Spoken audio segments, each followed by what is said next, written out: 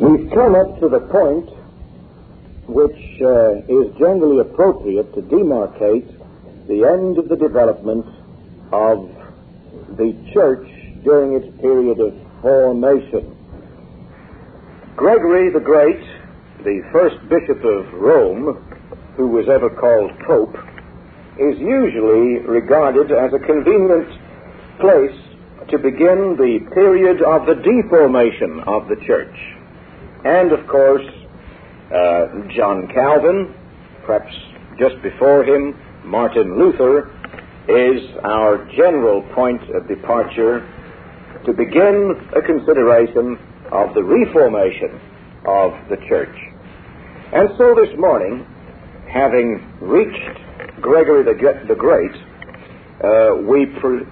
we wish to proceed to outline the eschatology of victory during the church of the deformation. That is to say, the eschatology of victory from the beginning of the Middle Ages, Gregory the Great, through the time of the Reformation, Ulrich Zwingli. Now, the first thing we need to say is that these dark ages were not quite as dark as we are often told.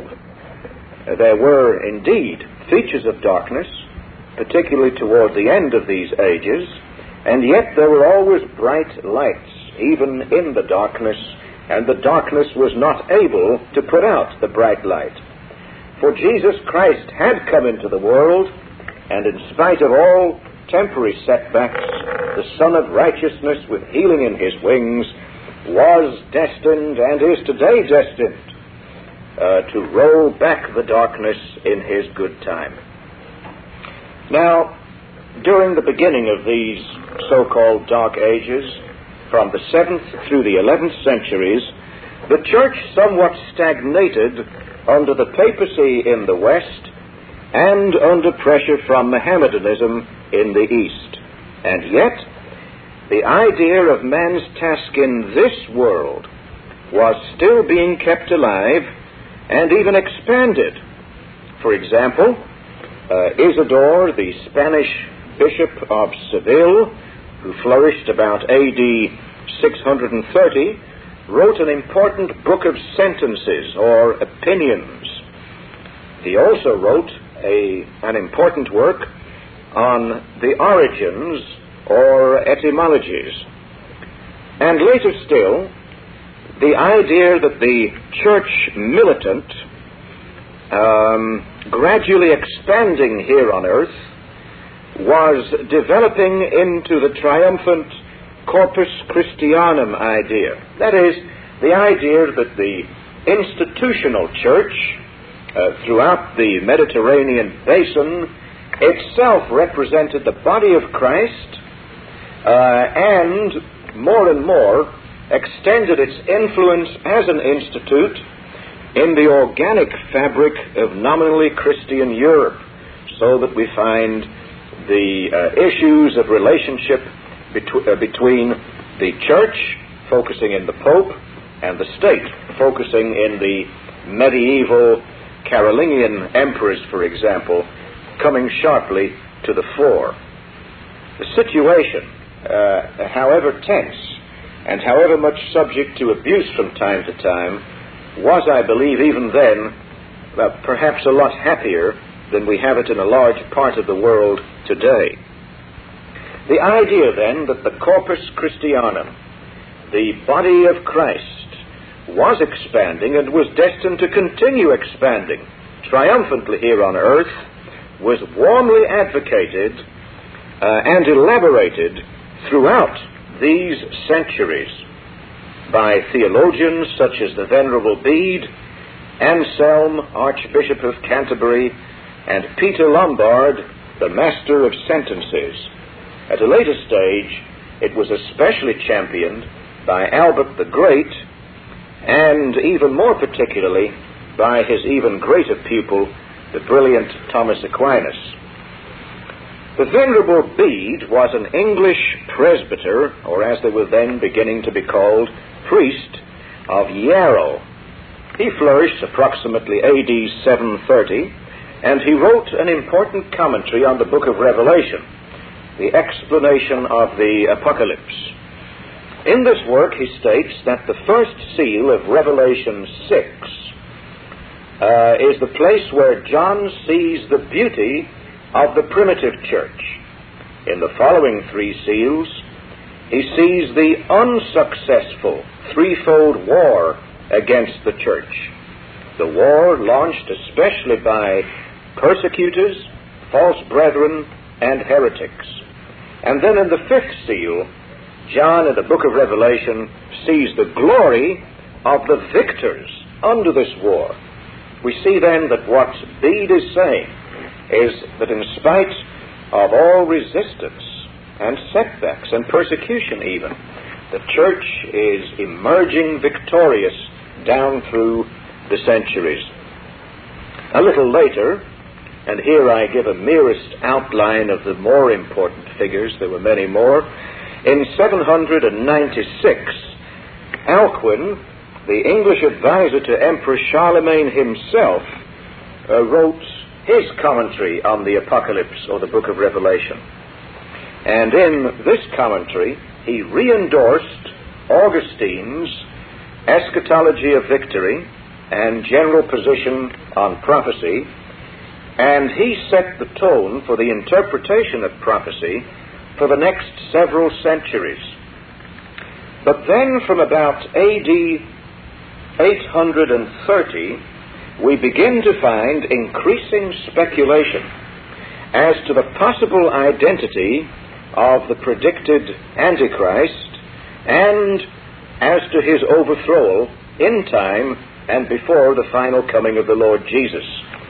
Here we think notably of Rabanus, the French Archbishop of Mainz, who in his enarrations in Paul's epistles, the 12th book, where he's discussing 2 Thessalonians chapter 2, states that the man of sin in 2 Thessalonians 2 is not just one particular tyrant, like Nero or Domitian, but the whole line of anti-Christian Roman Caesars. But it was especially 10 years later that a German abbot of Reichenau called Walafrid Strabo elaborated.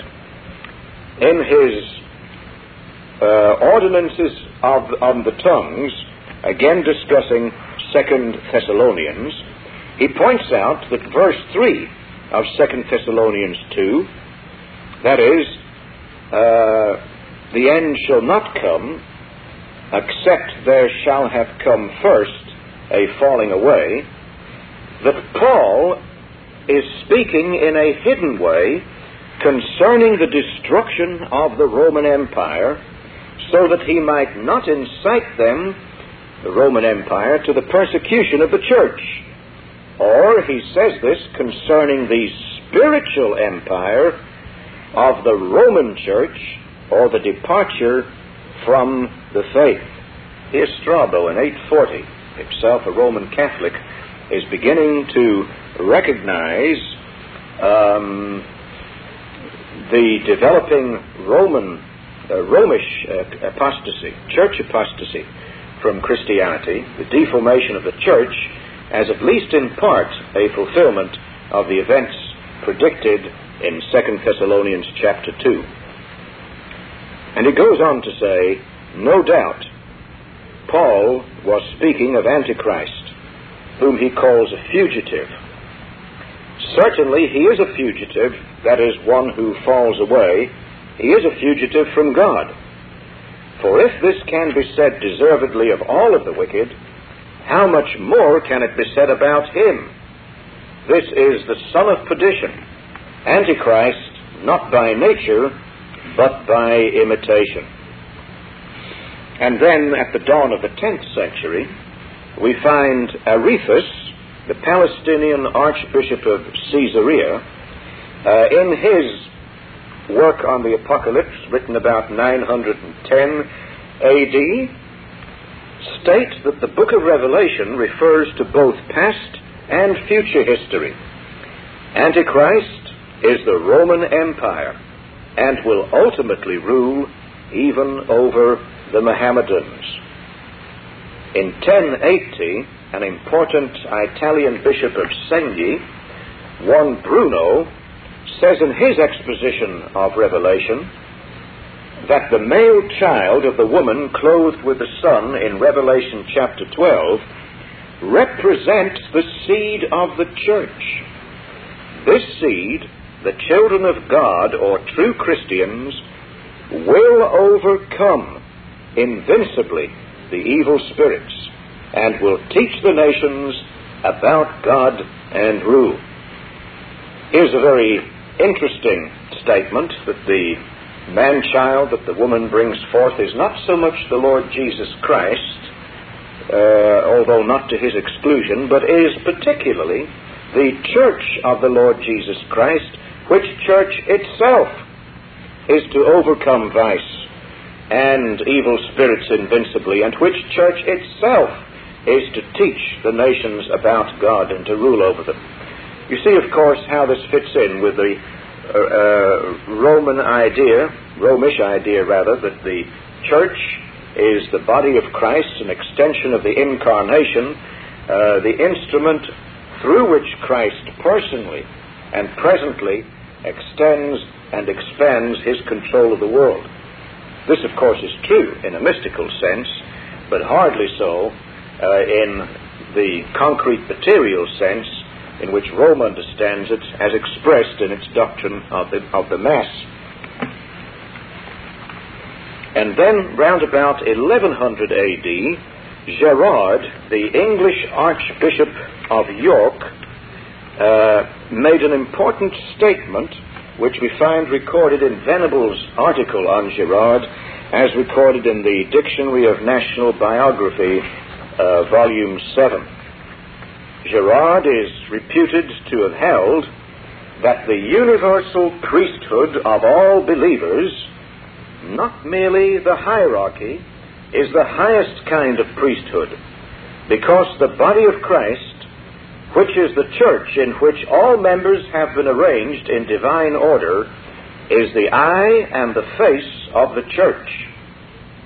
He is, you see, beginning to argue strenuously for the rights of the so-called laity over against the usurping rights of the clergy. And you'll notice how he next connects this to the fact that all of God's people have received baptism. This is a very strong thought in South African Reformed theology. The fact that God's baptized people wear his badge, and in that sense they are the match of any man, priest, clergy, pastor, whosoever. Further is the universal of priesthood the highest kind of priesthood, says Gerard, because the garment of baptism by which we have been clothed with Christ is incomparably higher than the stole of the priesthood. What's he saying?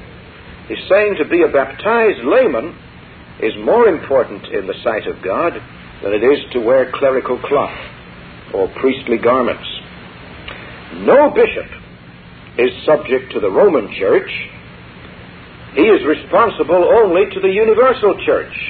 Moreover, according to the scale of rank and position in the heavenly kingdom, and according to the teachings of Peter himself, the Pope is subjected to every human creature. That's a remarkable statement made in 1100 A.D. The Pope is not the Holy Father, he is saying, to whom all people are to be subject. The Pope is the slave of slaves, the servant of the people. And indeed, in our strict Calvinist understanding of the role of the special offices, they are not roles that dictate. They are roles and special offices that are to serve the people, subject to the control and the monitoring of the people, or better, of God, acting through the people of God in the last analysis. And then in 1140, we find Richard, the Scottish abbot of St. Victor, himself writing yet one more commentary on the Apocalypse, or the book of Revelation. Richard tells us that in the book of Revelation, the sounding of the first trumpet indicates the preaching of the gospel to the Jews, and the second seal represents the time of persecution between Nero and Diocletian before the accession of Constantine. The woman clothed with the sun is the church, and the second beast arises not from heathendom, as does the first, but the second beast arises from false brethren, who nevertheless continue to believe in one God. Already we begin to see at the very fringe and threshold of the pre-Reformation the embryonic development of what would later become the mainline, hardline, classic 16th century Protestant view of the identity of the Antichrist and of the continuing triumph of the church against the false church, the phony church, Antichrist, in spite of persecution. Anselm, the German bishop of Heidelberg, in 1150 A.D., wrote some dialogues. And in these manuscripts he tells us that the first seal in the book of Revelation is the church in her purity, with Christ the conquering one, and the rest of the seals are historical too, he says. In other words, the opening up of the seven seals represents a preview of the history of the Christian era, with Christ sallying forth on the great white horse ahead of all of the other historical developments, going forth conquering and to conquer. Let me interject there. It struck me not too long ago that the full force of Christ on the white horse going forth conquering and to conquer is probably a Hebrewism. Probably the Hebrew absolute state, going forth conquering, yes, thoroughly to conquer, to totally conquer, to subjugate utterly. And that if we remember that the human writer of the book of Revelation, the Apostle John, was really a Hebrew, what we would then have there is simply an attempt to translate into rather clumsy Greek the full force of the Hebrew absolute construct. We now arrive at one of the most important figures in the Middle Ages, one who has variously been regarded as fanatic on the fringe of the development of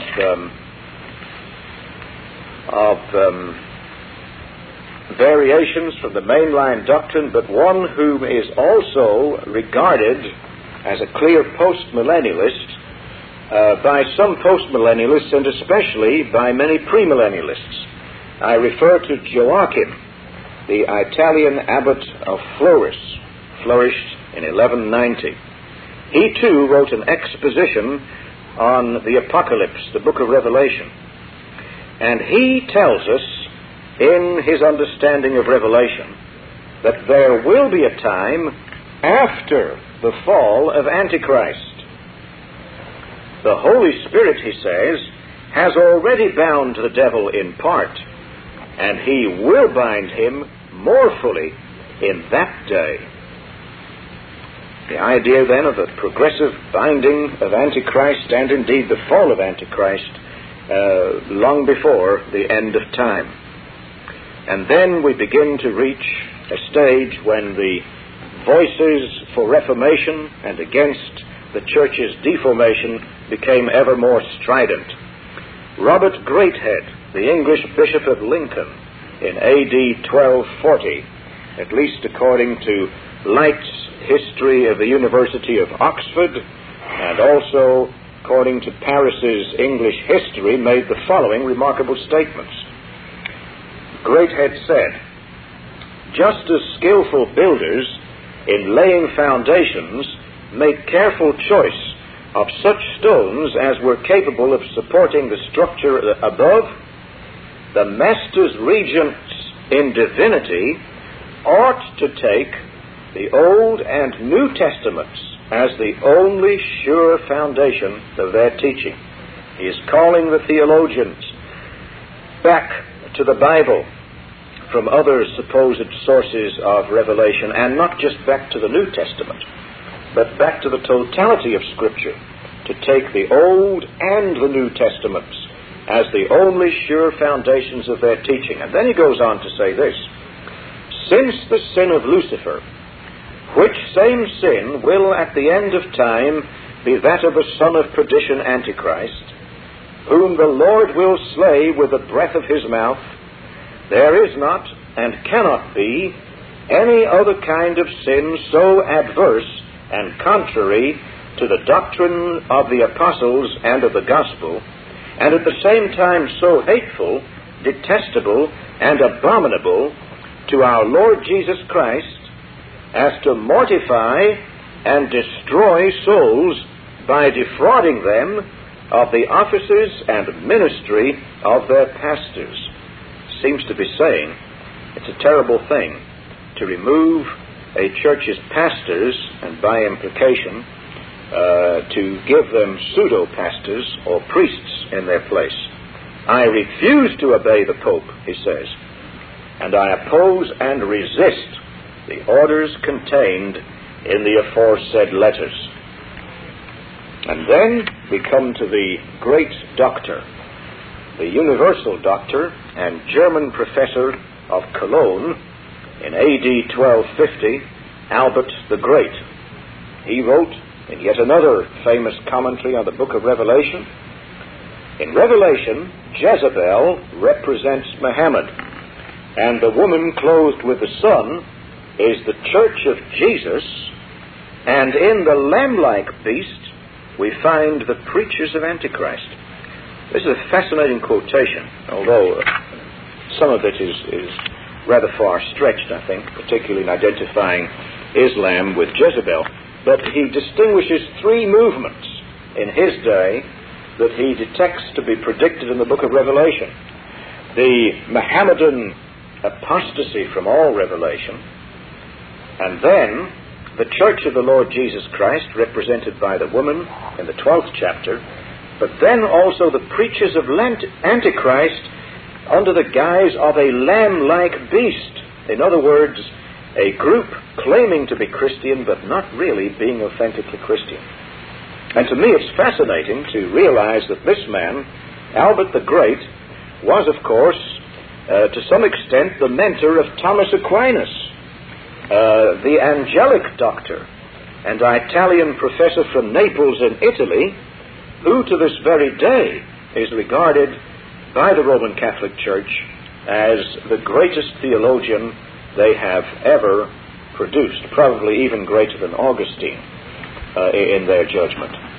He wrote, round about AD 1270, that the four kingdoms of Daniel 2 and 7 are Babylonia, Persia, Grecia, Rome. And the stone is the kingdom of Christ, which will last through all generations. That in his exposition of Daniel. And then, in his Summa Theologia, his great work of systematic theology, he says that Matthew 24, verse 14, is to be eschatologically understood. This, he says, applies to the church. The spread of the church's authority must become worldwide, and then the end will come. You see, Aquinas here, though erroneously equating, unlike his mentor, Albert the Great, it would seem to me, erroneously equating the Church of Christ with the Roman Catholic Church, and nevertheless, I believe, correctly emphasizes that the Church is predestined and predicted to spread her authority worldwide before the end of time. It is then a church militant which is triumphant before the end of time, before the second coming, in its general direction and progress. And then we find an important figure of the pre-Reformation, Roger Bacon. an English physician of Oxford, who wrote in 1272 in his compendium as to the games of philosophy, "The times of Antichrist are at hand in these days of ours. Therefore, wickedness must needs be uprooted, and the elect of God must appear, so that the world may be renewed, and the fullness of the Gentiles may enter in, and the remnants of Israel may be converted to faith." Isn't that fascinating? Here we have a man in 1272 A.D. who sees the terrible pressures being brought against believers, especially through the instrumentality of the papacy, but not panicking and saying, "Oh, it's terrible, it's all over, the only hope is an imminent rapture." Not at all. He says, we're in the times of the Antichrist now. Let us uproot the wickedness. Let the elect of God appear. Let the world be renewed. Let the fullness of the Gentiles come in. Let the remnants of Israel be converted to the faith. I believe we, living in a time like ours, should be inspired by such encouraging language as that. And then in 1290 A.D., we reach the famous pre-Reformational spiritual movement. Pierre de Lévi was the French leader of the spirituals, and he wrote in his Postilla in the Apocalypse that the state of the church, from the condemnation of Babylon, that is the carnal church, up to the end of the world, ought to have so much space of time that the whole world and all Israel may be converted to Christ. He's saying the Antichrist, the Babylon church, is here, and yet it cannot yet be the end of the world. We need more time, more space for the whole world and for the Jewish people to be brought to Christ. And that time may ascend from the sea by appropriate stages up to the meridian. Here we find the idea of gradual progress of the expansion of the church by stages rather than a once-and-for-all shot deal. For far be it, he says, that the third principal state of the world, bearing appropriately the image of the Holy Spirit, this, of course, he gets from Joachim in the Middle Ages, far be it that the third principal stage of the world, bearing appropriately the image of the Holy Spirit, should be momentary or so ridiculously and disproportionately abbreviated. What's he been saying? He's saying, in essence, look, 1,300 years have elapsed since the birth of the Lord Jesus. There was the period of God the Father in history, down to the incarnation of the Son. And then was the period of the Son for the last 1,300 years. And we've only just arrived, he says, at the beginning of that period of world history known as the period of the Spirit. Well, now, he says, we can't expect the period of the Spirit, co-equal with the Father and the Son, to last for but a few years, as if the rapture were imminent, but we should presuppose that the period of the Spirit should proportionately last almost 1,300 years too. If you do a little calculation, you'll see that what he seems to have been assuming is no likelihood of the second coming of Christ and the termination of the age of the Spirit until approximately 2600 A.D. And then we find the important figure Umbertino of Casale. Now, he was an Italian lecturer in Tuscany, and he wrote about A.D. 1330, and he wrote a very interesting work called the Arbor Vitae, the Tree of Life. And in the 5th book, in the 12th chapter of that work, as well as in his tract, chapter 8, he points out that Revelation 20, 1 through 6, is referred to 3 times. I think his meaning there is that the idea of the binding of Satan in that passage is referred to 3 times. At any rate, he says, first, the death and the resurrection of Christ. when Christ bound Satan's power, that he might not be able to hinder the conversion of the nations to the Lord. Umbertino believes that the nations, as nations, are to be converted to the Lord.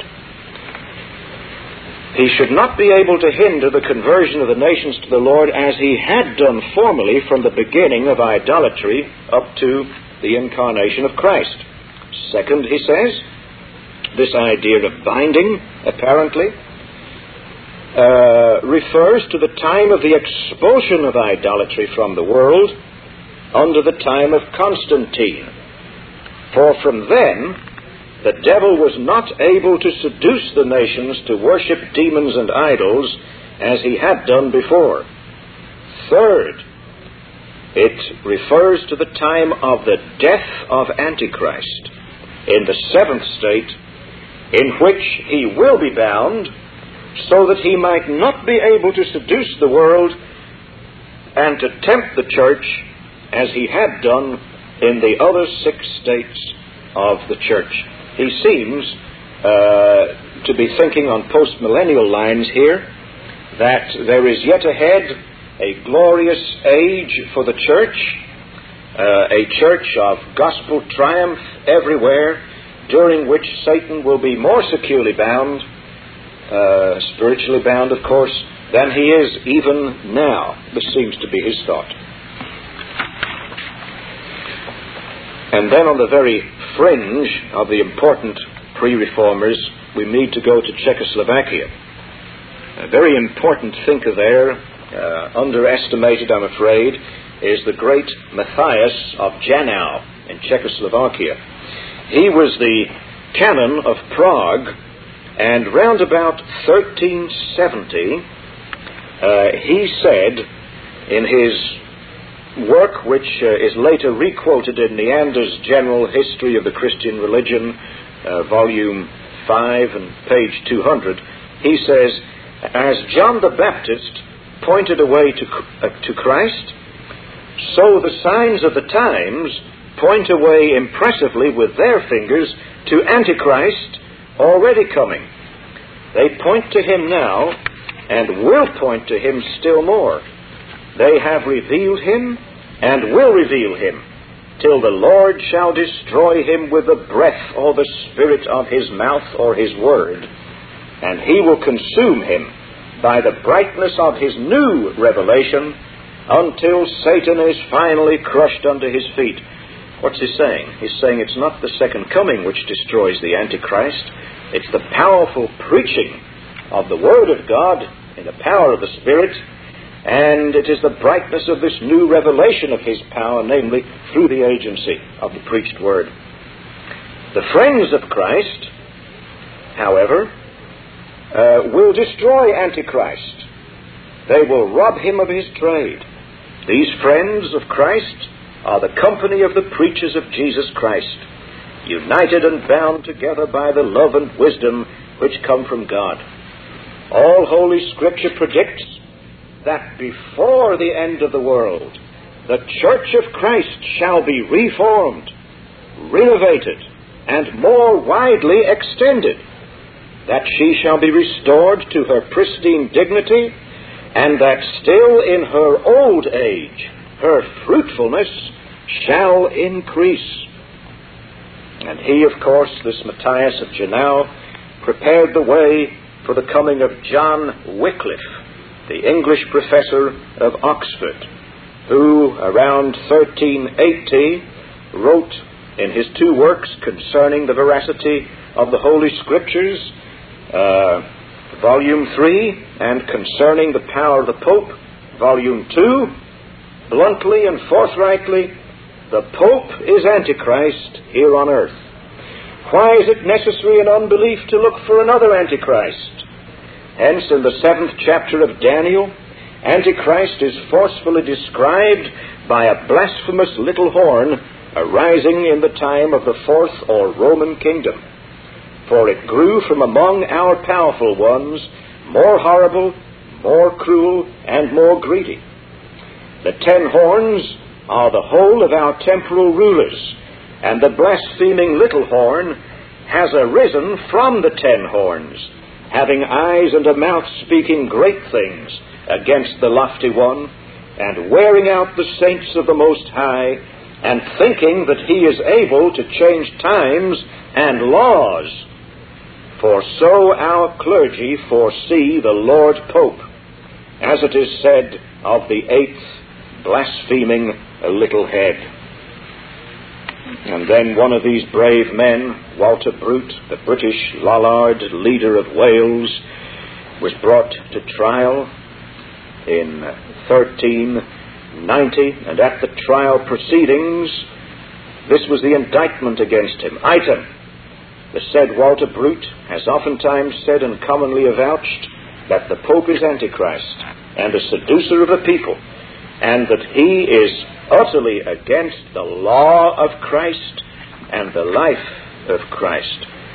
But I believe quite the most remarkable citation in medieval development that I've been able to find is that of Nicholas Krebs, Nicholas de Cusa, who was the German archdeacon of Liege in 1450, at the time that the Reformational councils were underway.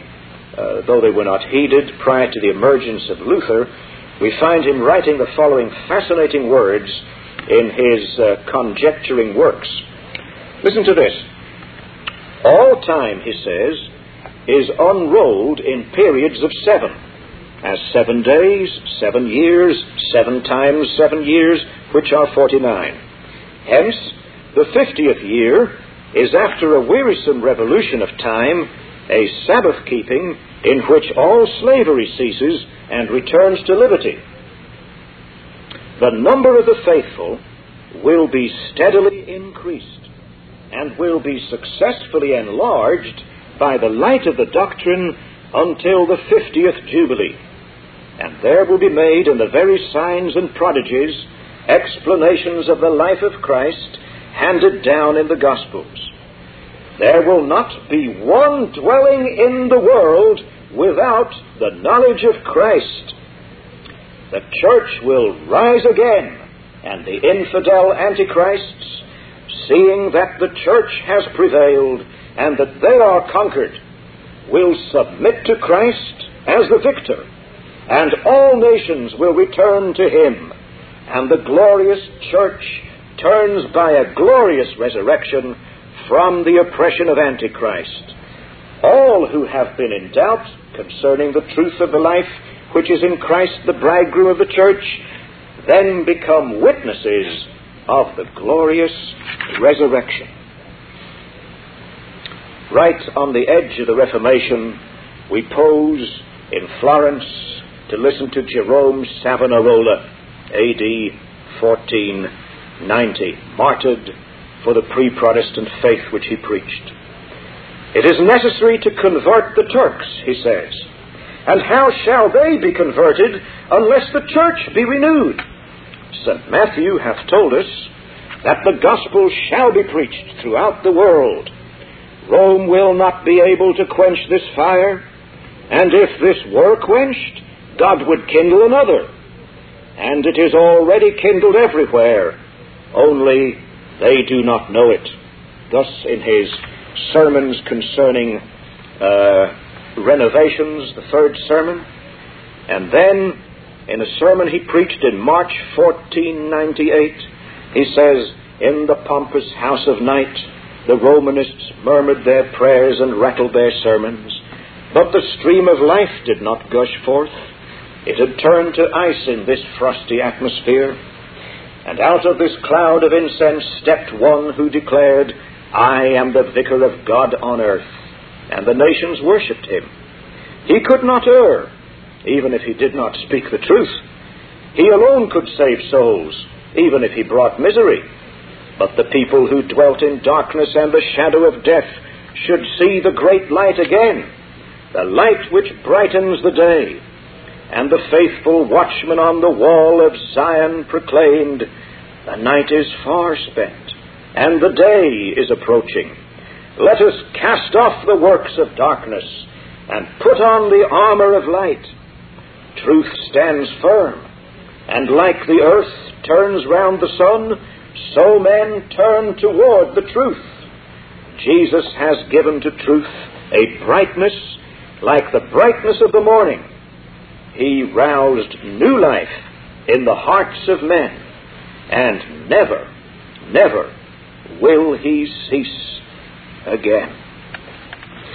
I would like to say one or two words about someone who has had a great impact not only on the rise of American Puritanism, but also on the colonization of South Africa. It's especially from this time that traders in Europe, sometimes imbued by Christian motives, particularly after Marco Polo's overland trips to the Far East, began to scratch their heads as to how they could sail to the East Indies. And you recall that South Africa was established by the Dutch East Indies Company to set up a halfway watering station on the way to Indonesia. But there was in Italy a similar attempt, and a prior one, to discover the East Indies by water, which, successful in a way that had not been anticipated, gave great stimulus even to the emergence of the Dutch East India Company. I refer, of course, to the work of that great Christian and post-millennialist Christopher Columbus, the Italian discoverer of the Americas, round about 1500. The date is significant. 17 short years before the emergence of Luther as a fully fledged Protestant. Well, Columbus, according to Harris's notes on Columbus and Draper's History of Intellectual Development, is recorded as having said the following: "There must be other inhabited lands, since God's command at the flood was to replenish the earth. O Lord, eternal and almighty God, by the sacred word thou hast created the heavens, the earth, and the sea." Cultural mandate. "Blessed and glorified be thy name, and praised be thy majesty, who hast designed to use thy humble servant to make thy sacred name known and proclaimed in this other part of the world." And then, in the voyages of Christopher Columbus and Columbus's authentic letters, we encounter the following: "All this makes for the security of the Christians and the assurance of their dominion, and gives great hope for the honor and increase of the Christian religion.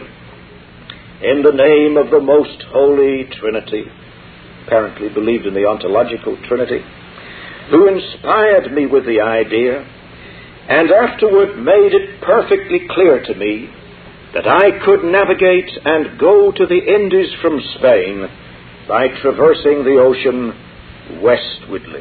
There are many other fascinating quotes from Columbus, but I'll settle for just one more as we reach Martin Luther. A citation from Columbus's Book of Prophecies, and the first letter of Christian Columbus to Lord Raphael Sanchez, written March the 14th, 1493.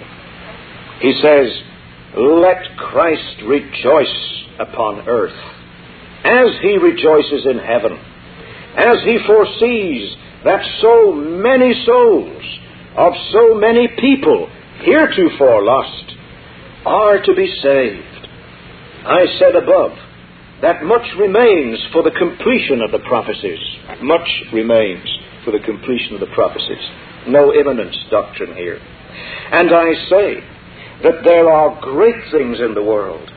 And I say that the sign is that our Lord is hastening them. The preaching of this gospel in so many lands in recent times tells it to me." I'd love to research one day, perhaps some of you have, the influence, if any, that Columbus may have had on Martin Luther. I'm quite sure he had an influence on Calvin, the only reformer to follow Columbus to the Americas in sending the three Calvinist missionaries to Brazil. But at any rate, Martin Luther seems to be the link for me between Columbus and Calvin. And Luther says the following in his writings, volume 22 and column 844. He says, the body of Antichrist is both the Pope and the Turk, because a living being consists of body and soul. The spirit of the Antichrist is the Pope, his flesh is the Turk. The Turk fights against the church with material weapons. The Pope fights against the church with spiritual weapons. But both are from the same master, the devil, because the Pope is a liar and the Turk is a murderer. Make a unit of the Antichrist, and you will find both in the Pope, lying and murdering. But, as in the beginning, the church was victorious over the sanctimoniousness of the Jews and the might of the Romans, in like manner the church will today and forever be victorious over the hypocrites, that is, over the Pope and the power of the Turk and the Emperor. Just let us pray for it. I think that emphasis on prayer in Luther was picked up by Andrew Murray, probably the greatest known South African preacher of world renown, who, when I get to him, we will see believed in the subjugation of the world to Christ, particularly by prayer. As you know, Luther was a man who used to pray 3 hours every day before he started his work. Otherwise, he felt he would never have the resources to get through the day's work after he got through praying. He also tells us in his table talk, the Pope is the last blaze in the lamp which will go out, and ere long be extinguished the last instrument of the devil. But when the devil is struck with God's word, then the Pope is turned to a poppy and a frothy flower. Last, the link between Luther and Switzerland, where Calvin stationed himself, Ulrich Zwingli, fascinating character, the pioneer Swiss reformer, died in battle, as you know, round about 1530 or so. But listen to what Zwingli says, at the very edge of the time of the emergence of Calvin in his country, to continue in his footsteps. Zwingli says, if we would live Christ-like, everybody would fall away from popedom, because they would recognize that nothing else than deceitful pomp stands behind it. Everything undertaken against the papacy toward its fall will succeed. And I request that we break the might of the papacy, not by the power of hatred, but by the power of love to God and to our neighbor. The papacy has to be abolished, or it conceals itself until it suppresses the gospel again. But by no other means can the papacy be more thoroughly routed than by the Word of God. 2 Thessalonians chapter 2. In other words, it's not the second coming that routs the Antichrist. It is the powerful preaching of the Word of God. Because as soon as the world receives this Word of God in the right way, the world will turn away from the Pope without compulsion. It is from this line of thought, and as a projection of this outlook on predictive prophecy, that we will next go to consider in the following lecture the emergence of John Calvin. This Reformation audio track is a production of Still Waters Revival Books. You are welcome to make copies and give them to those in need. SWRB makes thousands of classic Reformation resources available, free and for sale, in audio, video, and printed formats. It is likely that the sermon or book that you just listened to is also available on cassette or video, or as a printed book or booklet. Our many free resources, as well as our complete mail-order catalog, containing thousands of classic and contemporary Puritan and Reformed books, tapes, and videos at great discounts, is on the web at www.swrb.com.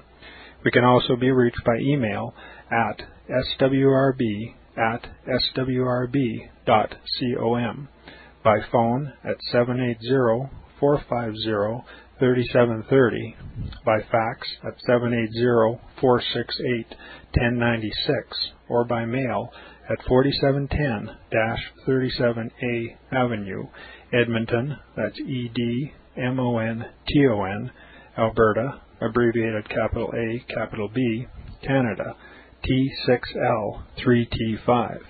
You may also request a free printed catalog. And remember that John Calvin, in defending the Reformation's regulative principle of worship, or what is sometimes called the scriptural law of worship, commenting on the words of God, "which I commanded them not, neither came into my heart," from his commentary on Jeremiah 7:31, writes, "God here cuts off from men every occasion for making evasions, since he condemns by this one phrase, 'I have not commanded them,' whatever the Jews devised. There is then no other argument needed to condemn superstitions than that they are not commanded by God. For when men allow themselves to worship God according to their own fancies, and attend not to his commands, they pervert true religion. And if this principle is adopted by the Papists, all those fictitious modes of worship in which they absurdly exercise themselves would fall to the ground. It is indeed a horrible thing for the Papists to seek to discharge their duties towards God by performing their own superstitions. There is an immense number of them, as it is well known, and as it manifestly appears. Were they to admit this principle, that we cannot rightly worship God except by obeying his word, they would be delivered from their deep abyss of error. The prophet's words, then, are very important, when he says that God had commanded no such thing, and that it never came to his mind, as though he had said that men assume too much wisdom when they devise what he never required, nay, what he never knew.